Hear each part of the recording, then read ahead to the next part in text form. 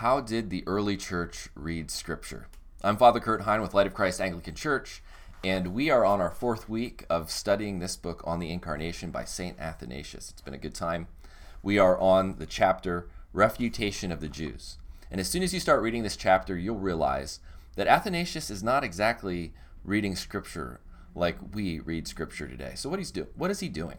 Well, the early church recognized two senses of Scripture. The literal sense, so this is the sense that is you would think about what does the text just actually say to the people of that time, and then the spiritual sense or the mystical sense. This sense was how it revealed Jesus Christ, his life, death, resurrection, and his coming again. So they believed in these two senses of Scripture. In fact, there were two major schools in the early church. The one based around Antioch emphasized this literal sense and literal reading of Scripture, and then the Alexandrian school, which emphasized the spiritual reading of Scripture. Now, where was St. Athanasius from? You guessed it, he's from Alexandria. So he's going to be emphasizing this spiritual mode of reading Scripture. Now, today, we're really comfortable with the literal sense because we live in a very scientific age that likes to emphasize the literal mechanics of things, to break things down into their component parts. But often we do this at the expense of seeing the entire picture.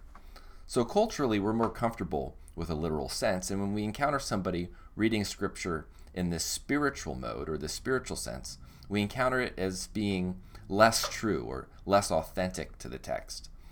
However, the early Christians didn't just create spiritual reading from nothing in order to support their views of Jesus. They were following in a deeply Jewish tradition. When a rabbi commented on the Old Testament, it's called a midrash, and in these midrashim, they would use a similar process of spiritual application to people in their times. In fact, we see this in the New Testament itself with St. Paul. If you remember in Galatians, he takes the historical story of Abraham's two wives, and what does he do? He gives it a spiritual interpretation. He says the one wife is the Old Covenant, and the other wife is the New Covenant. And so we see Paul doing this. In fact, in our epistle reading for the third Sunday of Lent, in 1 Corinthians 10, Paul talks about the exodus out of Egypt and the idolatry and sexual immorality of the people at Mount Sinai. And he says this, he says, quote, "Now these things took place as examples for us, that we might not desire evil as they did." And so Paul sees that there's a literal historical interpretation, but on that interpretation, there's also this spiritual application for us today that the Holy Spirit is giving us. So how are we supposed to understand these two senses? Are they opposed to each other, or do they sort of run parallel to each other without interacting? Well, I believe that these two modes of reading Scripture is because I also believe that Scripture has dual authorships. That Scripture has dual authorship. There are two authors of Scripture, and this is what makes Scripture unique. There is both a human author and a divine author at the same time. The human element corresponds to the literal interpretation, yet through that writer, the Holy Spirit moves to reveal Jesus Christ through a spiritual interpretation. So this twofold aspect of Scripture is really rooted in the doctrine of biblical inspiration, which Paul talks about in 2 Timothy 3:16. And we have to remember that when Paul says Scripture, he means the Old Testament. He says, quote, "All Scripture is breathed out by God and profitable for teaching, for reproof, for correction, and for training in righteousness, that the man of God may be complete, equipped for every good work."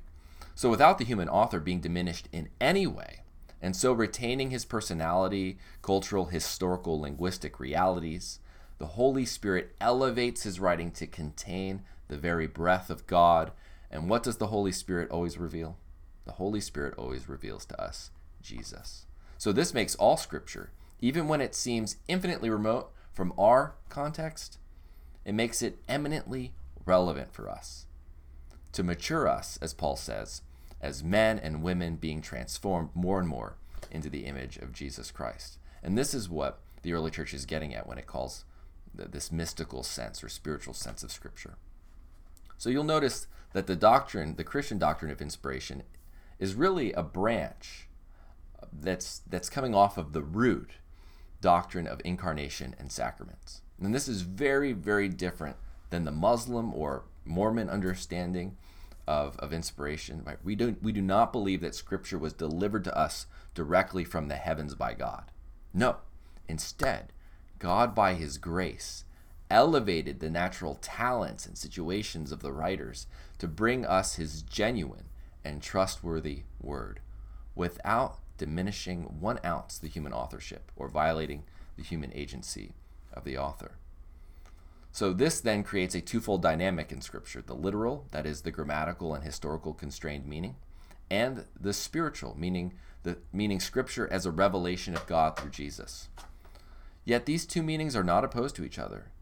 One way to link these two meanings is to understand that the writers of the Old Testament write about their true experiences and their true memory of their experiences of God.